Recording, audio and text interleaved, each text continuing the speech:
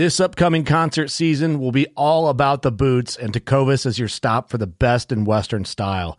Tecovas has seasonal and limited edition offerings this spring and summer, including men's and women's boots, apparel, hats, bags, and more.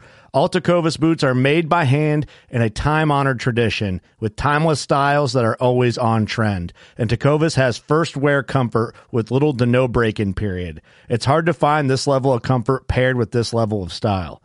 Stop by your local Tecovas store, have a complimentary drink or two, that's WCB style, and shop new styles. The smell of fresh leather and friendly staff are at your service. Many stores even have leather custom branding to make your boots truly personalized. And with regular live music and events, there's no in-store experience like it. If you can't make it into a store, just visit tecovas.com. That's TECOVAS.com. They offer free shipping on all boots, as well as free returns and exchanges, and ship right to your door. Go to tecovas.com and find your new favorite pair of boots today. Fishing like a local isn't just about catching fish. It's about connecting with the environment and the people who call it home. It's about hearing the stories and traditions that have been passed down for generations and sharing unforgettable moments with the people you meet along the way. Fishing like a local is having an experience that stays with you forever. And with Fishing Booker, you can experience it too, no matter where you are. Discover your next adventure on Fishing Booker. I think I left about 4:45. No one honestly really cares. Steve's calling me while I'm holding, getting ready for this deer to stand up. Glad you took this deer out. He doesn't even drive American. See, that deer's exactly what's wrong with this country, right? He doesn't even support local American-made deer-compatible vehicles. That one arrow cost me $33,000. Just aiming too long and just moved a little bit. And it's like, oh no, it fired, crap. I knew as soon as it left, it was just a little high. But he came right out in the field, made a scrape right in the cornfield, started grunting, walked 30 yards, made another scrape. You're listening to the Working Class Bow Hunter. That's right. This is the podcast for Billy Joe Lunchbucket, the working man, just like me and you. My name's Travis T-Bone Turner from The Bone Collector. Thank you for tuning in.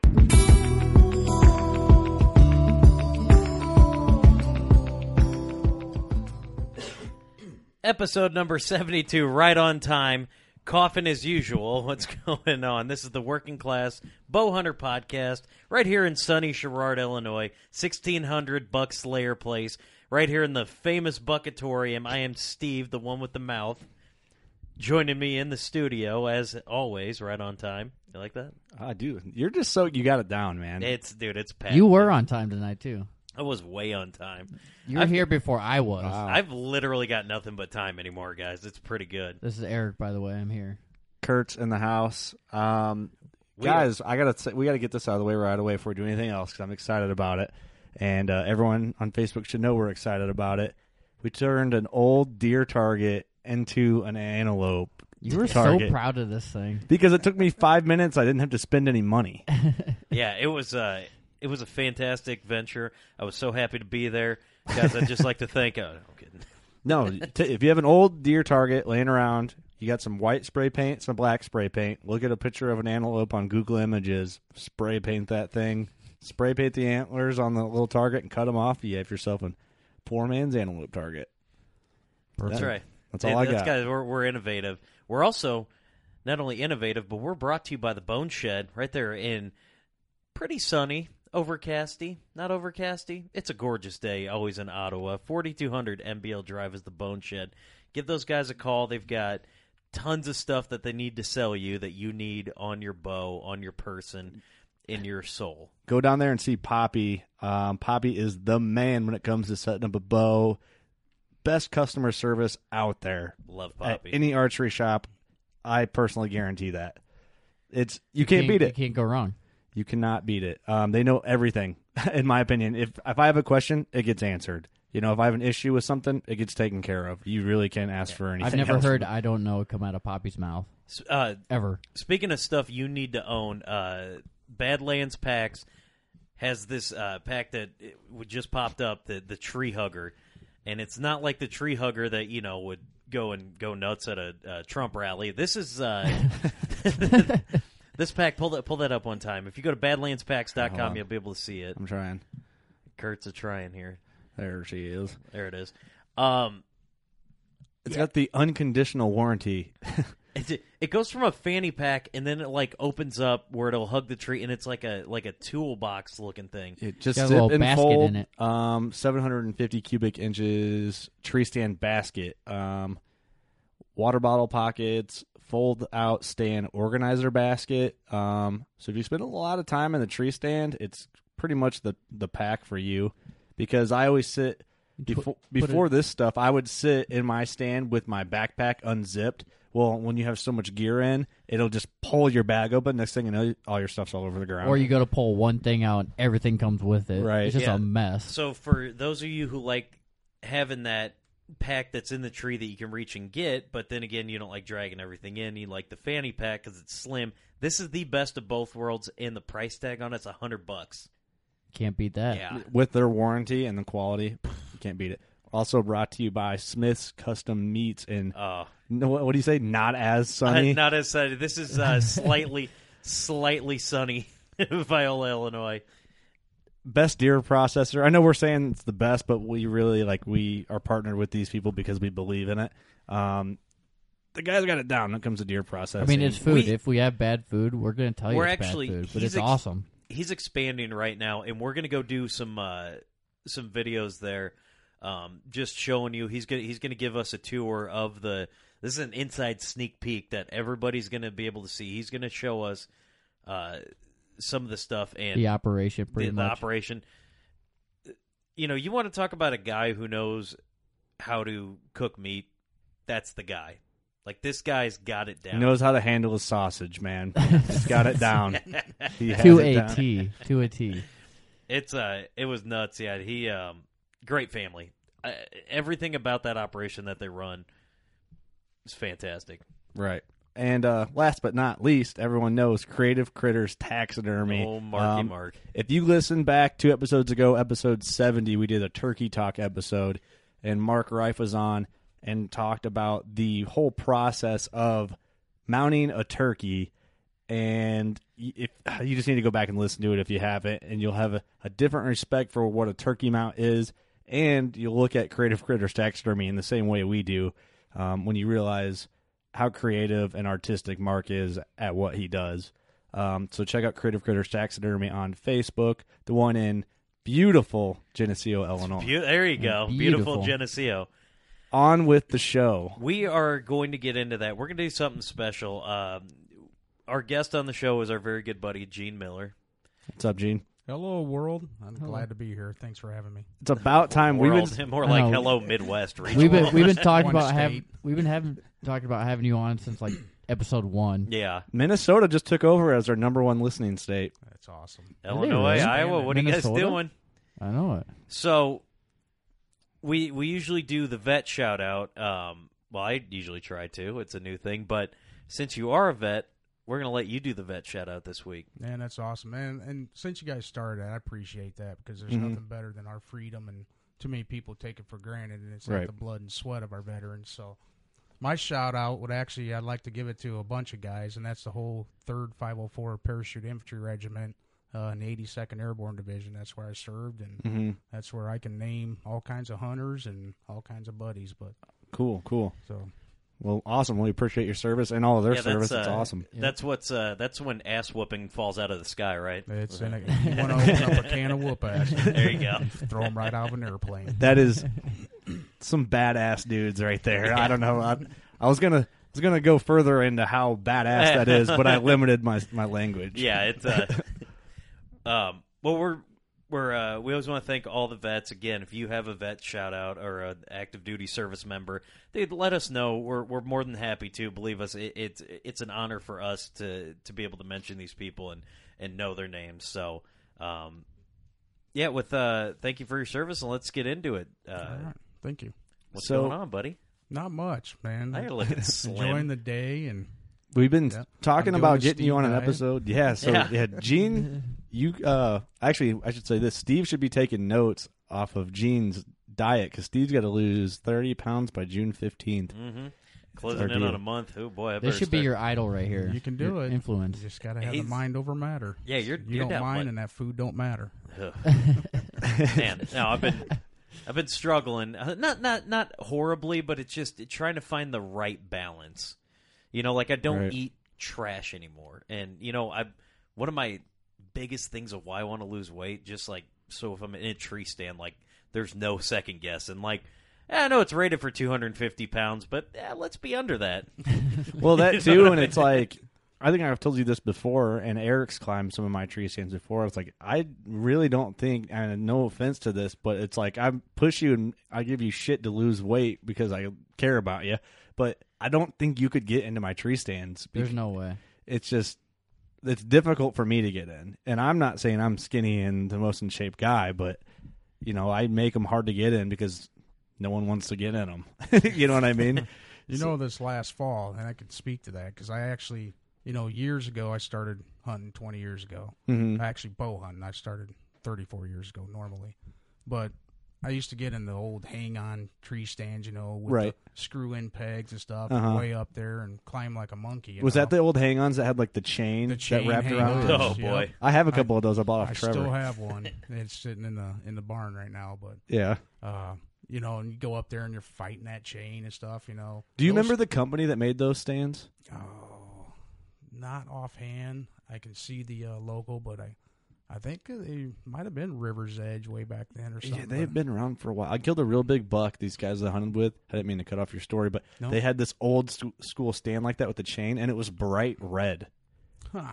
And I don't know. So you could see it, or like what? It was like fading off, so part of it was like raw metal, and it's bright red, a bright red tree stand. Yeah, but I used to scale those trees, you know, and climb up there, no belt, no rope, and all that, and, you know, and well, even then, my belt was what is now you can't even use was just a waist belt that went around. Oh yeah, you know, which if you fell would actually slip up your body and under your armpits and then squeeze you to death. That's why I think they banned them, but. Yeah, it's always funny seeing like just the old tree stands, like, you know, especially like because you've been hunting for quite a while, so like I know you've seen, you know, some of the old boys' inventions where it's like, dude, somebody was getting rid of a deck or something, and they throw it up in there like what I hunt out of, like it used to be like a front porch deck, and they just raised it up in the tree, slapped it in a tree. Actually, Mark and I built one like that once, and one of our old buddies on the land. And we built this suite in a tree, you know, basically climbing up there. And our buddy, you know, when he gets into something, he gets full blown into it. Oh yeah, right. He's got to build this, and we got to do this, and we got to do that. It's like before wallpaper in it. We just sort of a kitchen and everything on it, you know, but not really. Got a lazy boy up there you can sleep in. I'm like, man, we're hunting deer. We're building a condominium in a tree. Right. I like. There's something about it for me when I hang a tree stand. I almost have to be like a little uncomfortable. I don't know what. That's hard to explain, probably, but. If it stands too comfortable, I don't feel stealthy. Mm-hmm. Yeah, I like to sit as tight as I can against a tree. Right. And I hold my bow. I know you guys talked about that once. Oh, I think it was with Logan and where it feels weird. But, man, I will not hunt hanging my bow up. I've just done it ever since I've had a bow. And right. Really? I leave it on my lap. I just like the big hangers where it's just in front of you. So it's just right there where you just go. Yeah, you're talking set. Maybe 10 inches of slow movement to grab your bow. That's what I like. But I just like to be on the ready. I'll have it in my hand. I'll keep my my release hooked, and you know I'll get an itch. Right. And it'll take about a minute for me to even move my arm up and try to scratch it. You know, and that's by not that a bad time thing. the itch is gone. Oh yeah, and you always get that itch right when the deer's coming in. You're like, crap. Yeah, it's weird. You made a reference back to an episode. Like it's odd having people on that actually listen to that podcast. I've listened to every one. You know, well, we appreciate long-time that. listener, first-time caller. Yeah, there you go. There you go. Yeah, No, because someone listens to Rush. you listened before you even knew us personally, which was cool. And then we all just hit it off because you're good buddies with Mark Reif from Creative Critters, and Yeah, you came up with him. to our guys first know. shoot. Yep. That's where we met. And Yeah, him and I've known each other for I think 35 years, so since 5th grade. So. I feel bad for who's him. the better bow hunter, Gene, you or Mark? Oh, that's tough. We're both good in different ways. Right. That's He'll him say saying he I'm is, better. I'll say I am. So I know. I had to ask that question. I just wanted to see what we kind of argue answer I about could who get. kills most deer and who does what. And right? Well, but he's pretty darn good. You have the advantage. This is one of the things we wanted to talk about, or you call it the advantage. We're gonna grill you on this. You like to use the moon. Now, I think we don't know if you're into like Wiccan stuff. So let me see the back of your hands. Let me see your hands. Stars. Like, I don't know if you like pagan cut like stuff. yeah, just boiling cauldrons of blood. Yep, I'm not just scarring looking at the moon myself and bleeding and doing Well, bloodletting.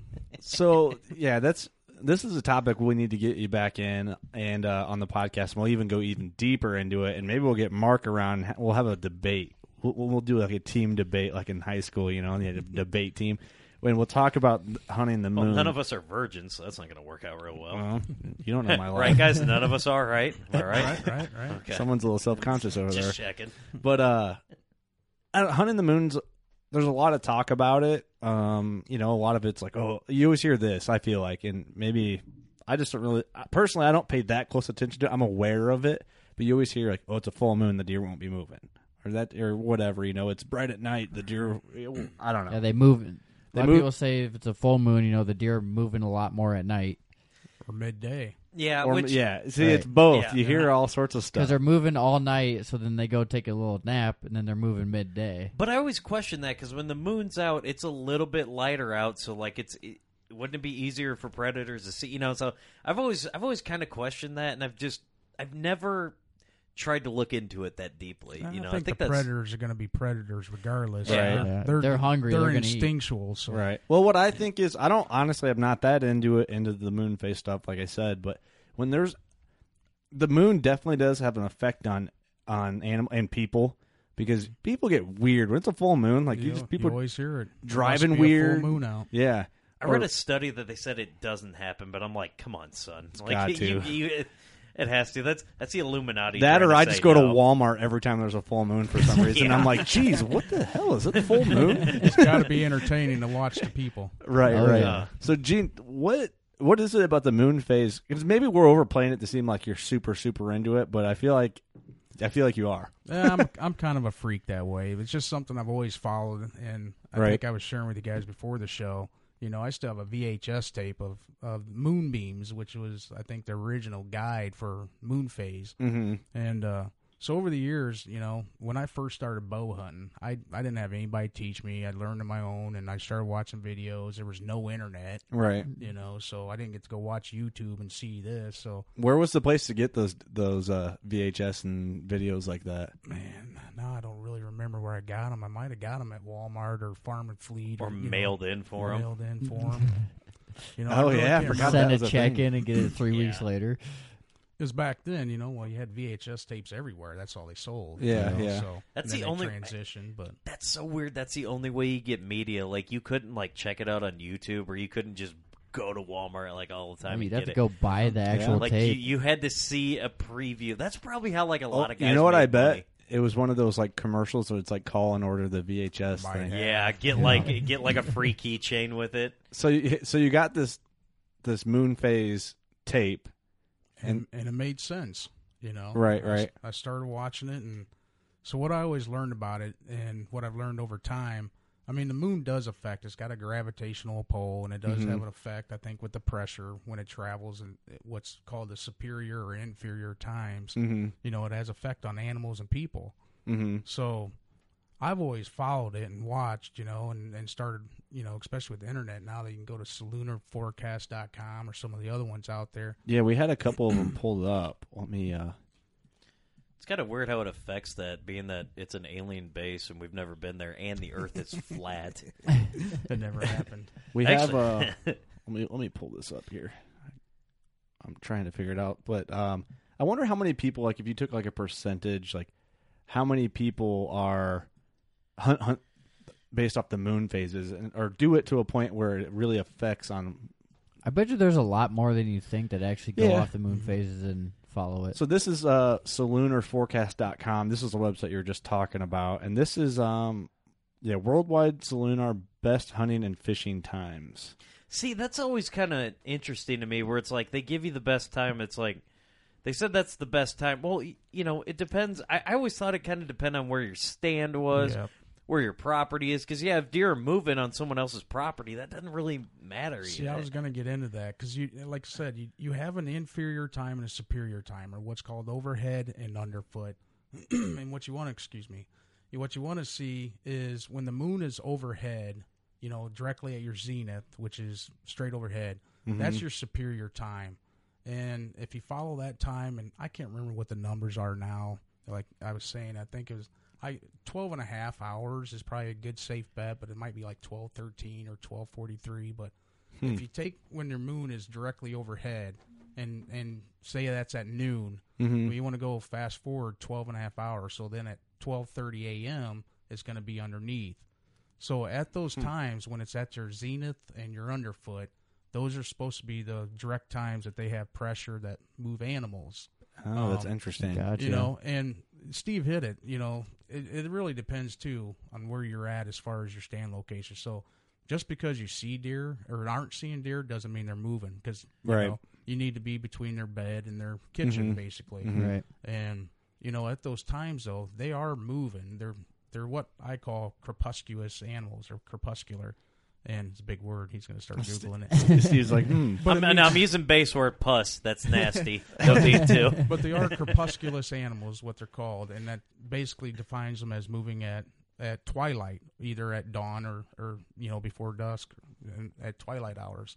So they're always going to move, during the nighttime and stuff. That would become nocturnal. But during the daytime, at those certain times, is also a different pressure that puts on them. And I think it encourages them to get up or whatnot, like the full moon. Right. And when the full moon comes, they have all that moonlight all night where they can go around and browse and stuff. And, that's when your deer might get lazy enough that they're not going to move until maybe the full moon comes out. They can stay bedded until on this, where their bed and kitchen is the same place.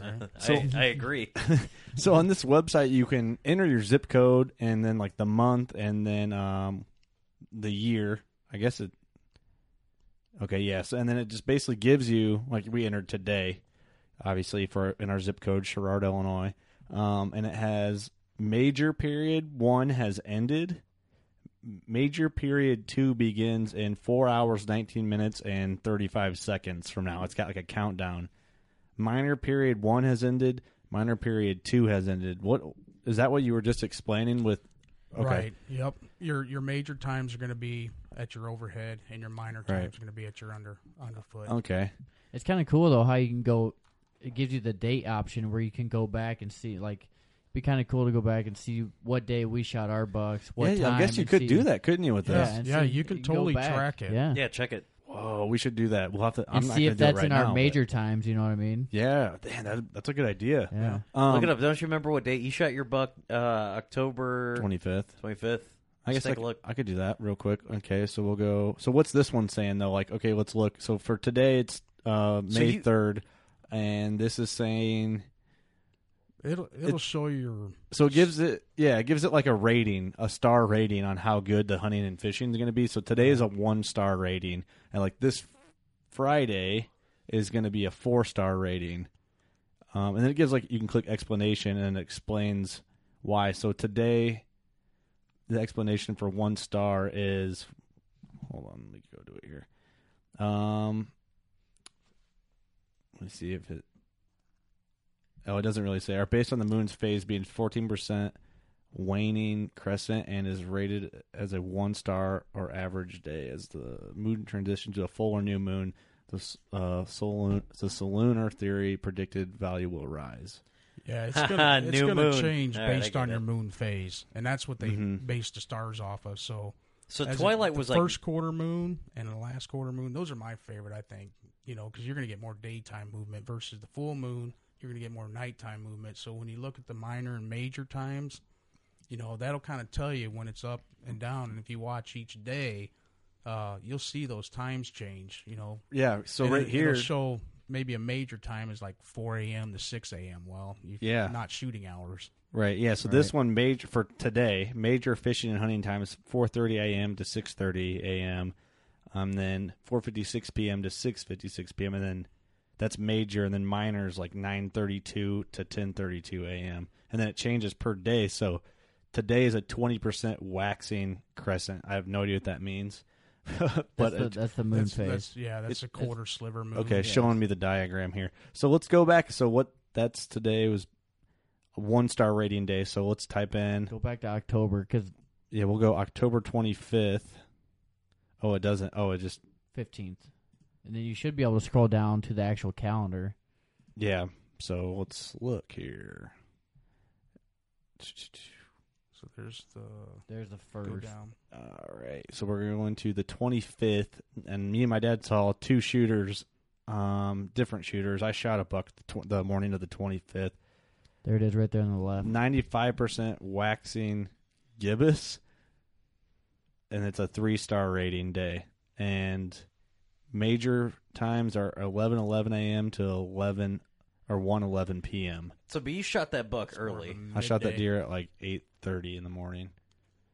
I mean, you know what I mean? Every deer's different. It can do whatever it wants. Yeah. But, so like a moon. Okay, yeah, interesting. So I mean, it was a good day though. It's saying it's a good day to hunt. It's a 3-star rating. That's interesting. There's got to be something to it. And that's the variables. I mean, it's Right. really going to depend on where you're set up. If you're set up, way out in the field and they're wanting a bed and you're nowhere near their pattern, Exactly. you're not going to see them. But Yeah, just because this is saying it's the best day to hunt doesn't mean you're going to go out and see deer everywhere. I mean, Yeah, all the time. it's if it takes that little bit to be like, it's saying it's a good day to hunt, and that gets you excited to go hunt. That's why I like stuff like that. Every day I'm excited to go hunt, but I like to use this as an extra tool, especially when you see it. Hey, I'm going out.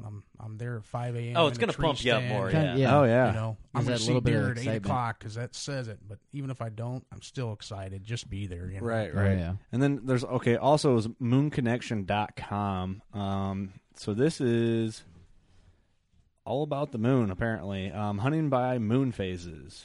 There's tons of stuff about the moon. There's the moon diet. What? Yeah, it was down there. I was I'm not going to be on it. Just eating cheese. Yeah, I bet animals the in the moon wild. diet probably has to do with their feeding patterns during the moon phases. Probably, yeah. Animals in the wild tend to be less active during daylight hours, feeling safer under the cover of darkness. We all know that. Many animals will increase their activity as dusk falls. We know that.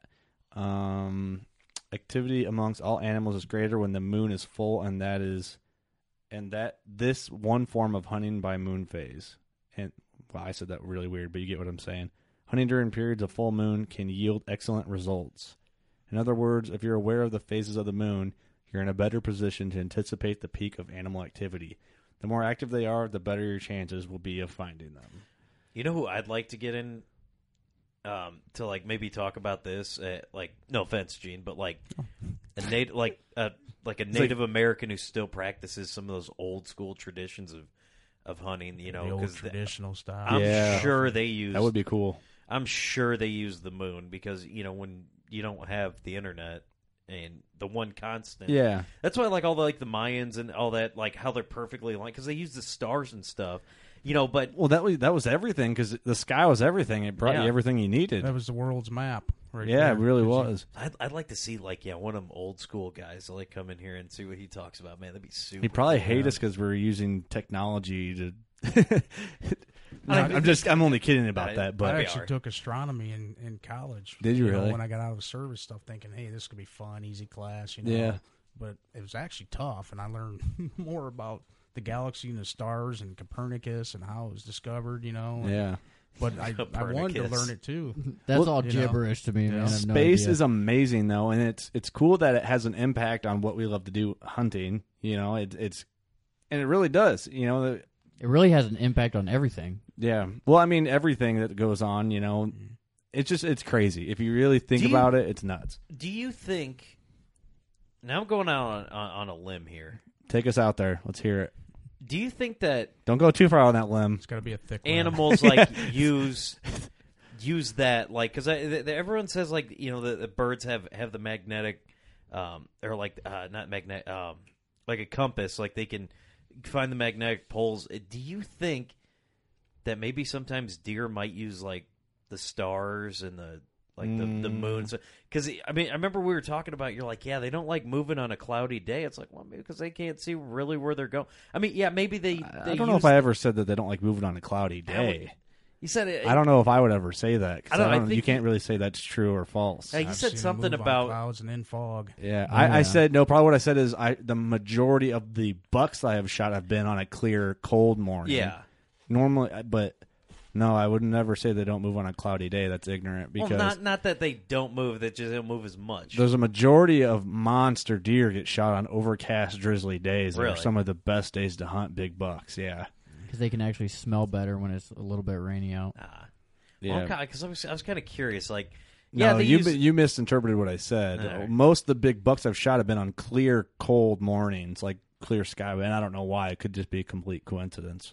But I'm going to say to your question though, as far as the stars know, because deer are instinctual, they don't think, I don't think Right, they they're like, sit there and have a "Geez, conversation. I'm gonna follow- There's Gemini. I'm going to follow the North Star over here. Look. But the moon phase does interact with their movement stuff because Yeah. as you start looking towards the rut and the harvest moon, and you go 1 month from that, that's kind of how we distinguish, give or take a week, when the rut kicks in. And Mhm. I think it's because of that particular moon, and along with the weather and the elements being right. Because that's the other thing Yeah. that I've always wondered. The moon phases does kick them off and stuff, and we try to wait for some extreme cold weather to get the deer moving up here. Yeah. But if you look at the same moon down in Texas where it's warm, they're doing the same thing. Of course, their breeding times change. Right. Right.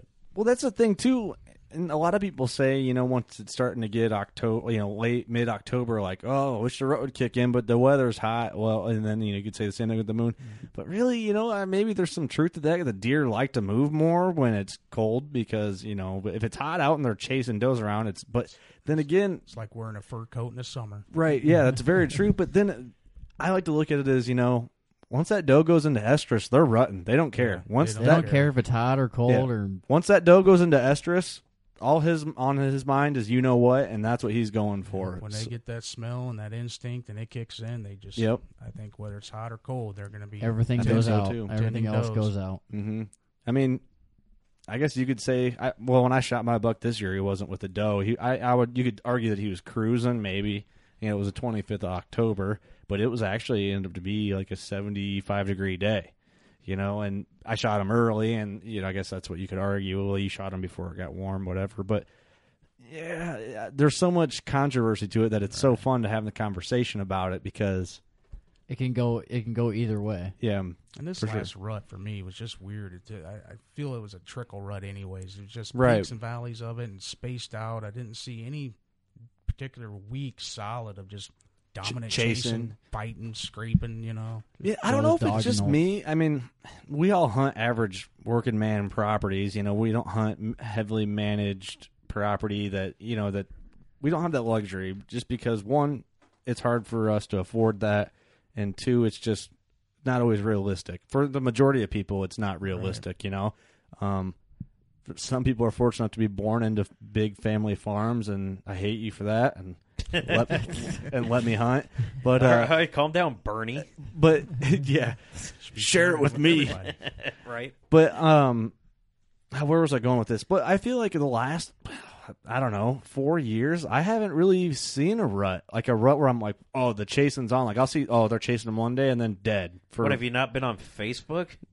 I hate getting on Facebook during the rut, finger quotes. But you know what I mean? It seems like, I don't know, but like 6-7 years ago, though, I used to have those experiences where I'm like, man, the deer are chasing, and you see bucks running, and I don't know what it is, if it's just, every year changes, it varies from year to year. So I was... And also depends on where you're at, again, too. Exactly, yeah. Your exactly. location. I know 3 years ago was probably the best rut I've seen, and I've seen a couple good ones over the years, but it was one where I literally had to put my bow down because I had these 3 different bucks from small to bigger buck just cruising. I mean, this one buck, he ran right in front of me about 15 yards, I'm grunting at him. I just start whistling. I say, hey, basically, and he did not want to stop. He was just cruising these trails.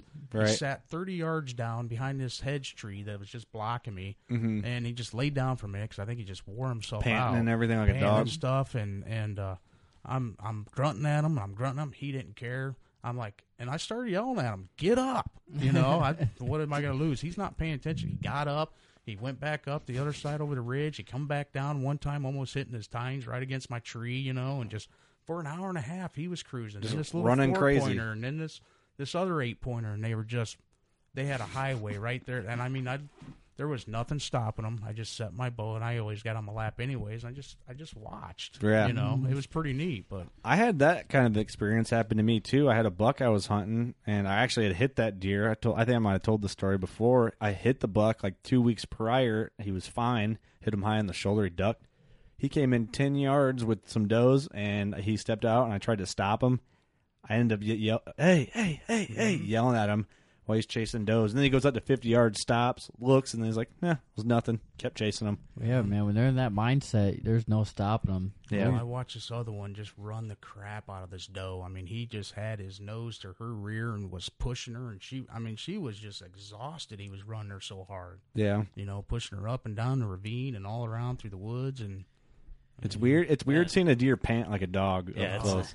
It's time to call Law and Order SDU,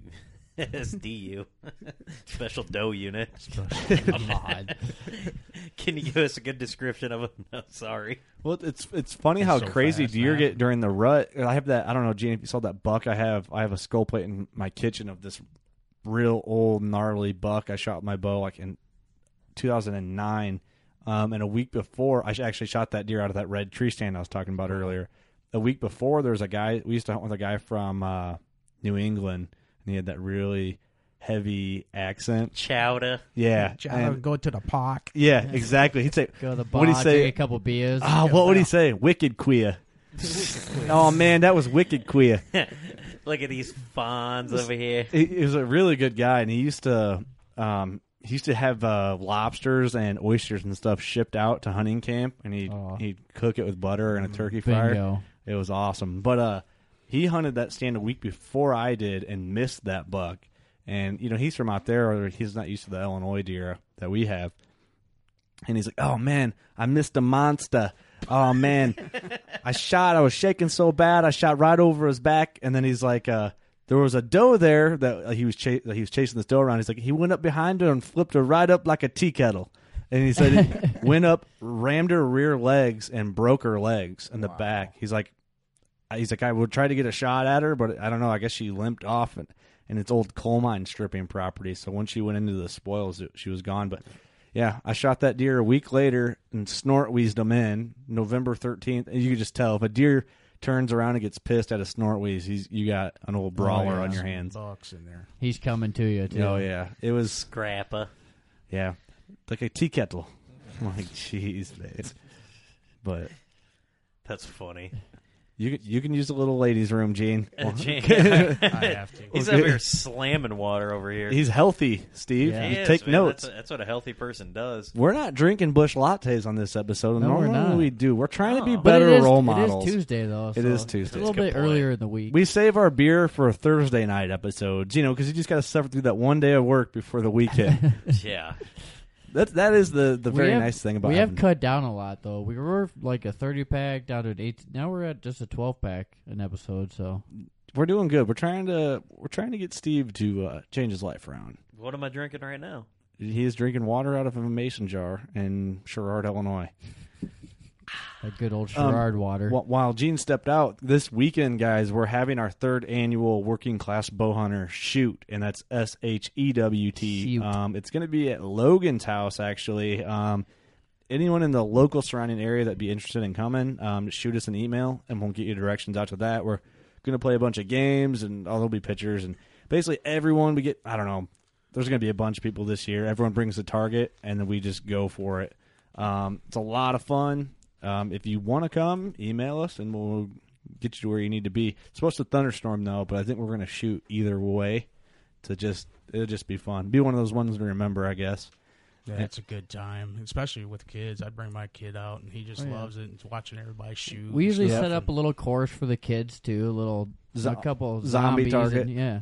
Oh, they Something like for those they to zombie do. targets. Yeah. My kid thinks that's the coolest thing. Oh yeah, I'll bring it. I'm gonna go out Friday night and set up, and we're gonna get everything marked out and have the zombie out there for everyone. And Cool. it's so much fun.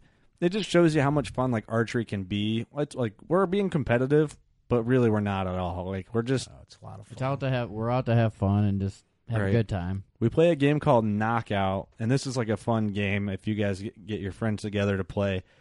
So I have a block 4x4 target, and it's got like that big white octagon, probably about the size of a paper plate, roughly.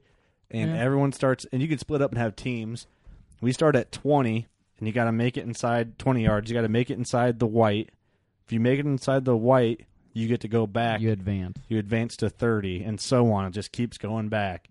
And until the last person standing, it's a game of elimination. Yep, that's what it is. It's kind of fun, and it's crazy because you think, oh, that's no big deal. Well, by the time you're waiting around and it's like everyone's watching and we're all heckling each other. Oh yeah, it's like it's a game of nerve. It's a mental game in a way because you can shoot. All of us can put an arrow inside that paper plate at 50 yards, but when you got 25 people heckling you, pressuring you, everyone's watching you, miss it, and you're like, oh man, ignore it. It's difficult. It really is nerve-wracking, man. I tell you what, this is the first year. I got an old antiquated PSE I started with, an old pendulum sight. I never shot more than 30 yards. Yeah, and actually this last year, and listened to you guys and challenge. I've moved on for a couple other bows since then. Yeah. But I've always shot a pendulum, and I've never taken those risky shots. And, so this kind of, I got my new bow, which I love Elite, and that's what I bought. Yeah. And, I went to a single pin HHA. They're I'm awesome. thinking, man, and I have never had so much fun in my 20 years of shooting until this last year with that bow. Yeah. And expanding, going to the shoot and being able to shoot, 50, 60, 100 yards. Yeah. It's a blast, my vision ain't it? sucks past 50 yards, but it's just, I sit in my yard now. It's 60 yards. You just start flinging arrows. I'm like, man, this is just so fun. It's like it's meditation. You can only shoot at 20 yards at the same dot over and over and over, and that's what I did. At least you're not hitting. Yeah. At least you're not hitting your gas tank and your tire anymore. Yeah, I did do that. what did you? It was splitter, wasn't it? Oh, my wife was proud. It was the next day after I bought my bow in October. And, sighting it in. Yep, I was sighting it in, and like I said, I've always shot a pendulum. It's no thinking, So you get up in the tree stand 20 feet, it's good out to 30 yards. It did the math for you. Yeah, and it swung, Mm-hmm. So I got that new HHA sight, and I'm sitting there at 20 yards. Boom, boom. Did you do the single pin HHA? Single pin? Mm-hmm. Yeah. Okay. I didn't want all the cluster optimizer. The optimizer ultralight. Yep. Sweet sight. So you're up in a stand doing this? No, I'm on the ground and I'm shooting 20, and then I step back and I'm setting it at 20 and 30 and 40 so I can get my tight sight tape. Actually, I didn't even have to do that because Poppy did some magical math, the bow wizard that he is, and put this tape on, and it was spot on. It's crazy. Yep. And I was hitting 20, so my wife went to work that morning, and I was shooting at 40 yards. She pulled up. I'm like, honey, check out this new bow, Listen how quiet it is. And, man, I just love it. Mm-hmm. So I step up to the 20 yards and knock an arrow. Forgot that I have to change that sight back from 40 to 20. And boom, I launched it right over the back of my deer target, right through the gas tank of my log splitter. I mean, I had great penetration. It went straight through it. But, did you have 2 holes or 1 hole? No, it was 2 holes. It shot straight through it. All the gas leaked out. Great blood trail. So even better than that, the next day, so I'm like, great, now we got this, pull it out, and the arrow was great. I mean, it shot through it. Mm-hmm. So I'm getting used to it, like, no-brainer, rookie mistake. I got to remember to turn that dial and get used to that. You got to do that once at least. So my kid was moving firewood the next day, and we got this big bicycle-wheeled cart, that he was moving it with. Part of his punishment, I take it, right? Yep. Well, part of his dues for living in my house. There's nothing for free. I tell him, you're already in debt. You got clothes, you got food on the table, and you got a roof over your head, son. Medical bills when he was born. He started life in debt. Right. Everyone does. So I'm shooting, and he had parked that cart in front of that dang log splitter, which is never there. So I'm shooting, and I think I was getting tired or something. Then I shot under the belly. Any normal time, that arrow would have just stuck straight in the ground. But where'd it go? Right through the tire of that dang bicycle tube. So I took out a bicycle tire, and I took out a log splitter. That's funny. In this new bow. But I think you're killing stuff already. Yep. There you go. Taking hopefully stuff down. We'll all get out there. I mean, rain or shine at the shoot this weekend and just have a good time. I know you said, Gene, you're only going to be able to come out for a little bit, but, I think it'll be fun. We were like thinking, if it rains, do we cancel it? And I'm like, you know what? It might be more fun to just shoot anyway. I could probably rig an umbrella that goes off my limb, Set up. so it's right over top of you. Yeah, like a canopy? A pop-up Yeah. thing. What, those Easy Up tents. Yeah. Me and I have- Logan I can have hang one. out in that little. Do you that have little one of those, blind. Eric? Yeah. Bring it, will you? We'll just set It's it. even camouflage. We'll just set it up anyway. We ain't gonna be able to see it, but You want to? Bring it. We'll just set it yeah, up I can anyway. bring it. Yeah, you can stand under that if it's raining and at least shoot, so keep your bow dry if your Yeah. sights got tape on it. I'm gonna camp. I think anyway, rain or shine. I'm thinking Yeah, camping is rain or shine. I'm gonna You sleep know. in Logan's bed with him. that's a good Oh, idea. yeah? He'll like that. We're gonna snuggle up. Oh, Or we're I, gonna- like, Man. I might try and sleep that low blind that he's The got. little baby ground blind. Yeah. Your I'm gonna hang out in pop-up that blind, thing. hunting Yeah. blind. Oh, dude, this thing's itty bitty. Me and Logan tried to get in there. I got a little itty bitty mirror step one in it. I think that's what I That's think what that's it what is. it is. It's yeah, tiny. It's old doghouse or something. That You thing's like cannot 15 fit- years old. You can't draw a bow back in it. The one that By that- yourself. Well, even me, and I'm only 5'4". I actually have to get off my stool in this one and get on my knees, and you got to watch your. It's probably the You're same not one. touching the roof. Well, yeah, because you're shooting the Elite 35, the E35, 35, right? So yeah. you even have a longer bow to worry about and something Right. like that. But yeah, I went from a Hoyt Vectrix, and I think that one was only like 30 or 31. You know, I shot really, that. was that short? I thought those were a It's little pretty longer. short. Really? I got that one in 2003, I think it was. Okay. And at that time, it's pretty little.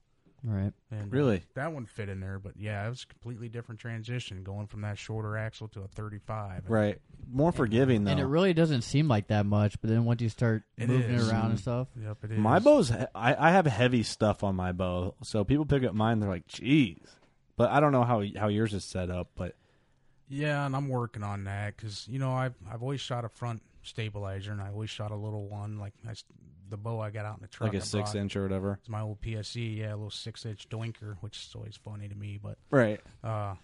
you know, 6-inch the doinker. stabilizer now I got is a 10-inch on the front, and I even added a back one, which is new. Right. And now I'm just really trying to figure out that balance and how much to put on it. Yeah. And I really had that back one loaded up to where my bow was really heavy because I struggle holding my pin up. I drift down. I always drift Yeah, down. you let it fall out. Yep. And I need to get a back bar. I might run up to the bone shed and do that before I shoot. Yeah, they got them there. I looked at them all. Mm-hmm. And but now I got so much weight on there. I'm like, man, this is just heavy. So a couple of weeks ago, I took them all back off, and oh man, it's so much lighter. Do Yeah. I really need this much weight? It was just me and my position. I'm Yeah. still learning this bow. Well, that's and the thing, what too. setup's good for it. Bow hunting has gotten so technical, and it's a beautiful thing, and it's fun to tinker with. But in my buddy Jason, one of the best deer hunters I know, great archer, but he just doesn't. He doesn't do the 50-yard shots. He goes, honestly, to me, bow hunting's a 30-yard sport, and he's not a target archer by any means. He's in it to bow hunt. He wants to kill deer. So, he's like, yeah, man, I shoot 30 yards. I don't shoot past 30 yards. It's just what I do. And I'm like, I respect yeah, that. if he's That's okay with it. Then, that's the yeah. way it's No, been for a that's- long yeah. time. Yeah, well, I've seen those pictures, and he's doing absolutely nothing wrong. The guy's a That's all stud. I would. It just ethically still, it's just ingrained in me. Yeah. I was never comfortable taking anything more than 30-yard shot, especially with that pendulum. Right. I knew that was my limit. Yeah. So that's Right. always kind of just in the woods has always been my max anyways. 'cause- Right. But I do think that the way that a lot of guys approach archery now, a lot of guys are getting They over-engineer it. they over-engineer it, and a lot of these guys are seeing the people like Cam Haynes, and they're going after it. Shooting at 60 yards, putting groups at 60 is like nothing anymore. No, it's not. So, I mean, I think it's kind of changing a little bit, and I think the generation that's coming up now, especially for us, like, if you're comfortable at shooting 60 yards, you may not think about it as much taking a shot at a 60-yard if a deer's at, 55, 60. Right. Just because you practice at a higher level than that. But here's my concern with this. Like, there's a couple different ways like we can discuss this right now, and one is I think it's awesome that people are extending their range. They're getting more. More people now are trying to learn about the equipment they have rather than just relying on their bow tech to do it all for them. Yeah. Like guys are, playing with different sights, different dovetail lengths. Like, if your sight sticks off, whatever. If your bow different sizes of peeps. Yep. Just stabilizers, everything. lenses, whatever. But the thing is, it's like, yeah, you can practice all that, but if you don't have hunting experience and the knowledge of how animals move, and you don't know how to read. You know, Gene, you've been hunting for a long time. You know, twice as long as, or probably more than that. I've been hunting. So, I don't know.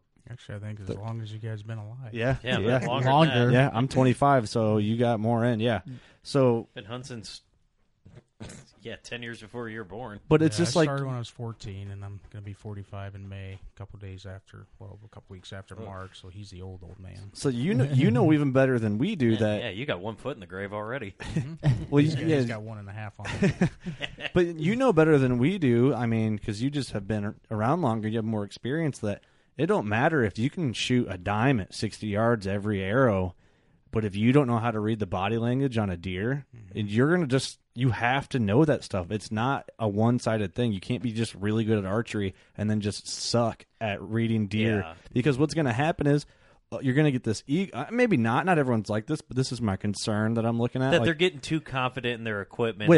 I can shoot a dime at 60 yards, and then they're in the timber and a deer's on edge, and maybe he smelled you, and you shoot at 60 yards, and then you wound a deer. Could you shoot that dime if it was ducking? Well, yeah, it's a whole different state of mind too when you're shooting at a target. At 60 yards, for me, you know, my vision's not great. So for me to see if that deer is truly, he got his front leg fully open and exposing those organs, you know, the vitals, and you know, then with that, you know, I got a lot. I got a short draw length, and I'm shooting a low FPS because of my draw length. How short is it? 27. It's still longer than yours. I love it. I knew he it. knows what you're so 27 and a half with a loop, so they even got more. But right. So taking that long shot at 60 yards, you know, I'm more confident now in my shooting and practicing that way. Sure. Makes 30 yards way easier. Yeah, I'm still not ethically confident as far as its position and stuff. How much arch I have in my arrow trying to get there, and then what's the kinetic energy and pass through, you know? Right. And you only need 6 inches to go in and hit a vital to do the damage, but, you know, maybe it won't. If it has it lost that energy and hits and a limb, hits whatever. Yeah. Well, those it could be a difference too. of, You got wind, you got everything to come into one play. little torque, and it could change 8 inches from your kill shot to a gut shot. Well, yeah, and a lot of people don't practice from a stand, so your form and your hand position, everything's going to be different with all your hunting clothes. If you have gloves on, if you're being weird trying to move around a limb, shoot under or over a limb, like all those mental things, you're shaking. Your heartbeat. Second. Yeah, you're up higher. It's just there's stuff you can't see in the woods. There's so much that plays into it. But, you know, that being said, though, you know, the guys that can hit dimes at 60 yards can do anything they want at 30. 30 yards becomes that much easier. It's like a chip shot. Yeah, right. It's just it's so gonna much help easier you mentally. And that's why most people shoot long distance, because you know when a deer comes in at 20, he's dead. Yeah. If you want that deer to be dead, you just have full confidence in your arrow. It's like making a short putt. Right, exactly, you know. But I don't know. What do you guys think? Do you think that, and this is a question to our listeners and to you guys, do you think that maybe some people overthink the game of archery and kind of over-engineer? I know it's fun to do that. Like, you know, John Dudley's the man, like tinkers with things. He knows his stuff. But do you think sometimes when it comes to just bow hunting and just being accurate in a simple form, do you think it's like, well, I need this in order to do this. I need this, otherwise I can't do this. You know what? You know what I mean? I've actually been thinking about Does that question this. make sense? Yeah, I've been thinking absolutely. about that a lot lately, and it's like, how much more technology can we keep putting into hunting? You know, it's going to get to a point where it's going to turn into killing. You know, it's not going to be hunting. I mean, obviously, when you add it up, like the trail cams that they're getting to, the technology and bows, all that. Where the trail cameras are sending you pictures live right there. Well, emails every time it goes off. Right. You know, now all of a sudden you've got, you know, a trail cam, you know where it's set up, and you get that email when you're in the stand. I do think that they are trying to make it easier for people to get out there and go try and kill something, but at the same time, I mean, if you keep making it that much easier, and it's going this way with like sports equipment, like ball bats, you know, for like youth, like younger people, they're trying to make it so that younger kids and stuff have a little bit easier time and can perform at a level so they want to stick with it. Problem with that is now you're giving everybody this false sense of, you know, you can always do this. Well, I mean, I don't know. If the technology keeps up and doesn't go back, that's one thing. But I think you're really just the more technology you put into it, the more you're starting to take away from it. And I say that as I love seeing all the new stuff that come out on bows. Right. Maybe that's just because I love archery so much, and I love it's a double-edged sword. It is. It's in like, a way. It's like, yeah, I love this, but where does it stop? Where can I really draw that line? I'm old school. I'd rather go out. I like to do my scouting. I like I like the guesswork. So I put 2 cameras out, and that's it. But it's merely just to see where I'm guessing, if anything's coming through, if not, and just see what's out there. But let me I still rely on my scouting and my tree stand placement. The basic nitty-gritty hunting knowledge is what, What would make it more exciting? Knowing there's a giant deer on the property and you go after it, or hunting one morning and then seeing that giant deer? Yep, I know people that would get you out to like, I can't wait to see him. Obviously, when you see him, it's like, oh, okay, cool. But yeah, if you're just sitting there, like you hang a stand, you're like, I'm seeing a couple scrapes here, and then you're like, oh my Lanta. Well, I'll be completely honest. A lot of people, overcheck their trail cameras for sure. Like, and I kind of go at a different approach where I probably won't. If I put cameras out now, I probably would. I don't have any cameras out now. I pull them down, but I probably honestly this year won't put cameras out until August. I don't, and I won't check them when I start putting mine out. Yeah, and I won't check them until if I'm just gonna go on the way to the stand, I'll check. Maybe I'll check before and see if there's any bucks moving. But during season, once I'm hunting, I don't go out of my way to pull those stands or pull those cameras and move a camera here, because, like we said earlier, I hunt average people, working man grounds where it's not my property. You don't want to booger it up. Yeah, I'm not going to run circles around that ground all day just to go check this camera over here when I hunt 50 yards over there, and I'm thinking the deer's bedding over there because you're just mixing everything up, And the only way I'll check mine is during season is if it's on my way to my stand, the same path I take every time. But that's going to be where people are like, well, that's why you get the ones that email your pictures to you. See, and I put mine just not everyone on can my afford stand. those. Yeah. Right, yeah, they're mint. Right. But I put my cameras just off the beaten path of the trail I go in, and it's on my stand.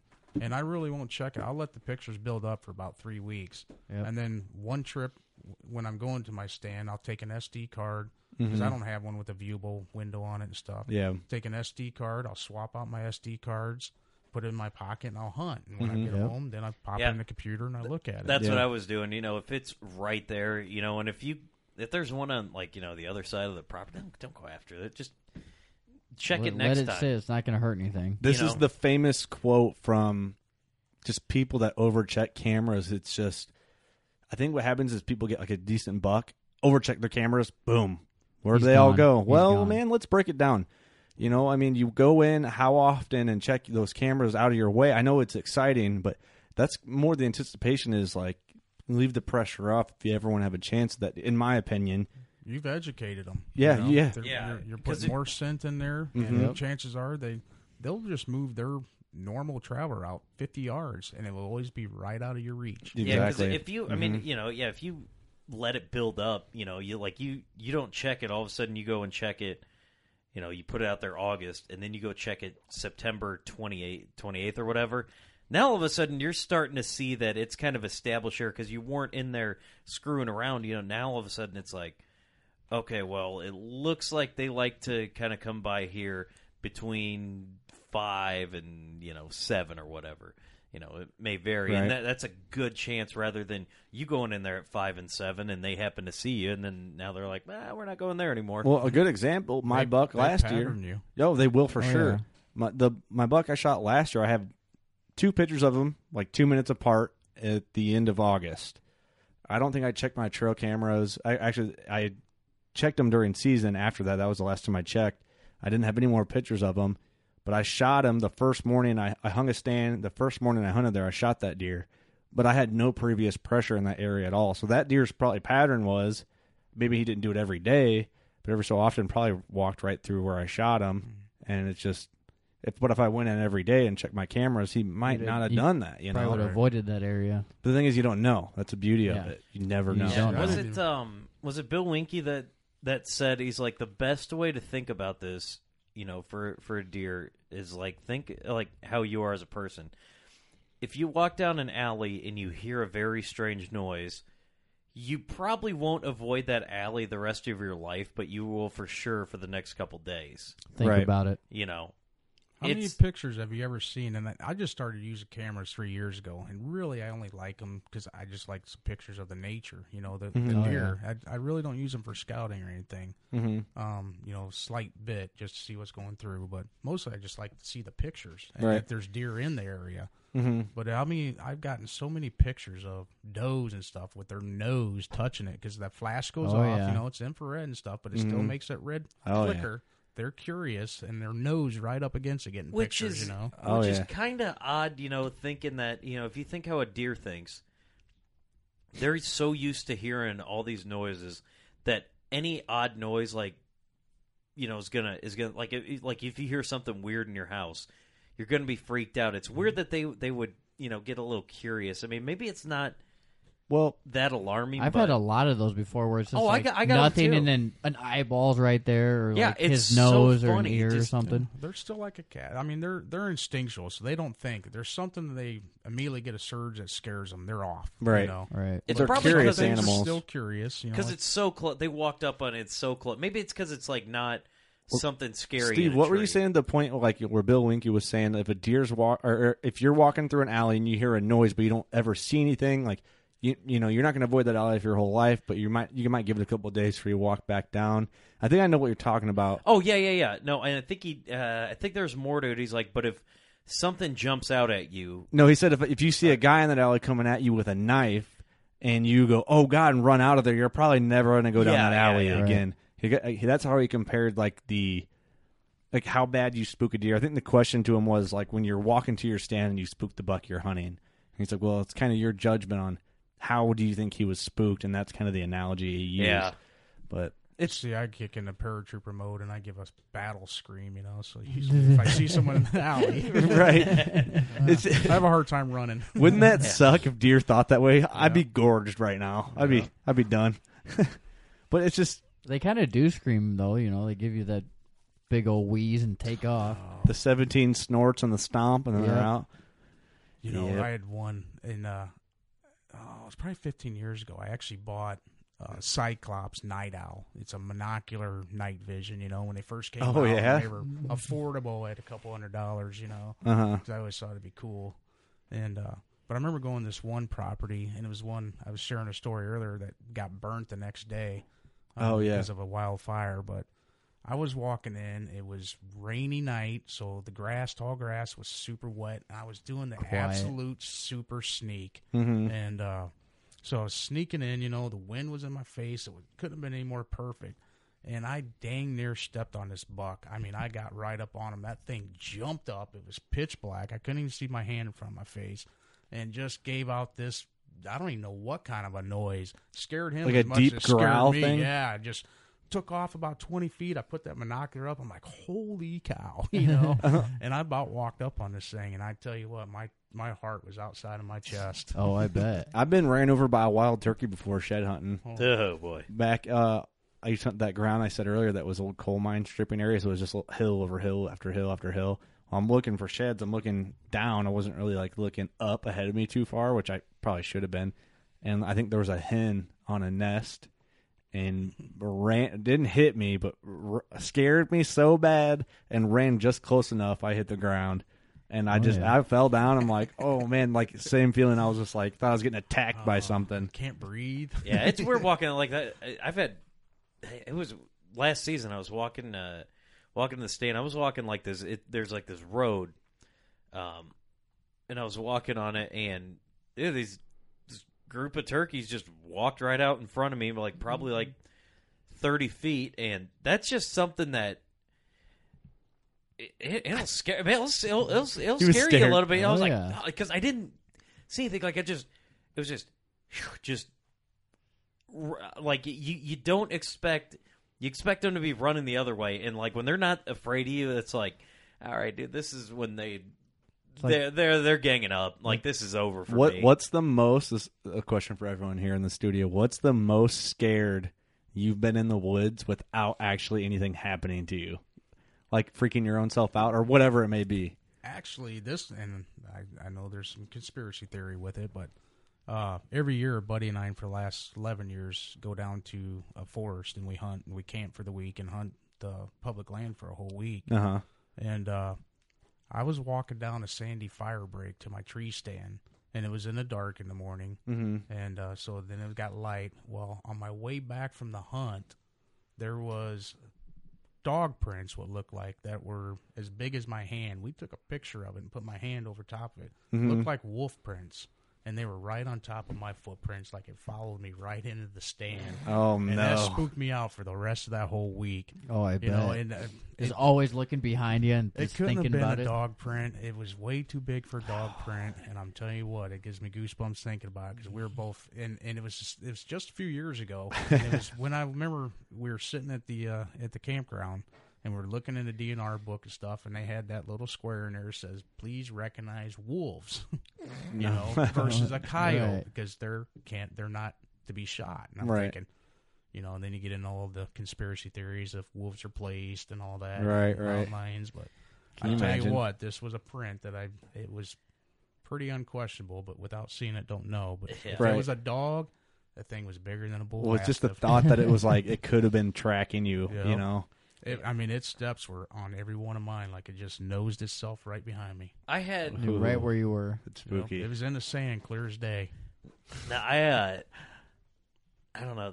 I told the story once. Actually, I told with Poppy. Poppy has a funny story, but yeah, I was leaving the Poppy, something chasing me. I was leaving the woods one day, and like for some reason it was just extra dark, and Because the moon wasn't out? I don't know. It was like Steve's eyes were like- closed. Yeah. Yeah. So like I'm walking out, and dude, I don't know why, but like I just started getting chills. I was like, It was dark in the woods, and you were getting chills. no, I mean it was like something was like something didn't feel right, and I never felt that before. Just was like, okay, let's get out of here. So like I started. You ran? No. I was speed walking. Oh, Dude, I was I was like I was at the mall at 6 a.m. speed walking. Like, like that weird dude, guy. I booked it out of there. I hopped right in my truck because like I couldn't, you couldn't see anything. Like I get in my car and I locked the doors, and I was like, I still can't see anything. I was like, I just gotta go. Like I just like throw my gear on the front seat. I don't know what it was. I've never been like that. Like I need to get out of here immediately. That's funny. I have no idea. I always picture next night I myself- went out, nothing. You'll mentally freak yourself out walking in yeah, the dark all the sometimes. time. And all the people that I know that don't hunt, they're like, how do you walk through the woods in the dark by yourself? I don't get it. It's so scary. And I'm like, I don't really think. It used to freak me out when I was a little, like younger. But I mean, you mentally can freak yourself out. But then you think, like, I'm literally the most dangerous thing in the woods right now. Unless if a buck really wanted to kill me, I mean, that'd be a cool Probably way to could, go yeah. out. But you know what I mean? I It could. don't use a flashlight or anything. I'm anti-flash. I just know exactly where I'm going. Right. I don't use lights and stuff. See, that's awesome. I what I'll do is I'll have a headlamp on, and if it gets if I have to use it, I'll turn it on. But half the time, I'll try and shut it off. One of the spookiest stories I had. It never really had anything to do with me in this, like walking into the woods or getting like freaked out or nothing. But we hunted a big chunk of property in like central Illinois, and one of the guys, Steve, the guy that you think looks like Stone Cold Steve Austin. Oh, that guy, dude, the guy looks just like. Well, can we post a picture of him? I'd have to ask him. Okay, ask him.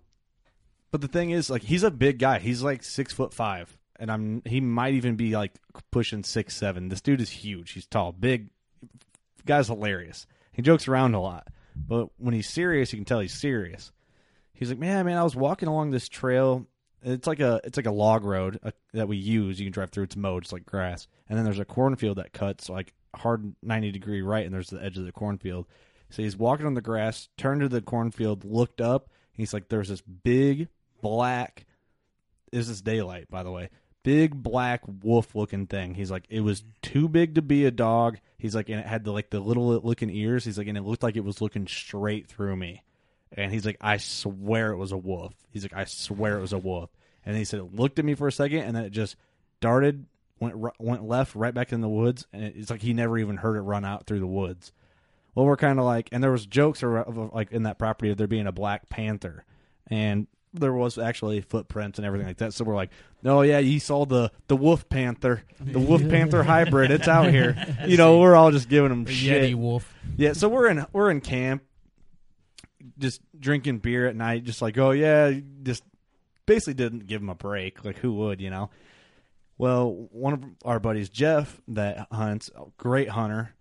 He's lots of pictures on my wall of fame in the garage. Yeah. The guy just knows how to kill monster bucks. He comes in. He always has. He like does just filmed himself for fun video. And he's like, "Hey guys, come look at this video."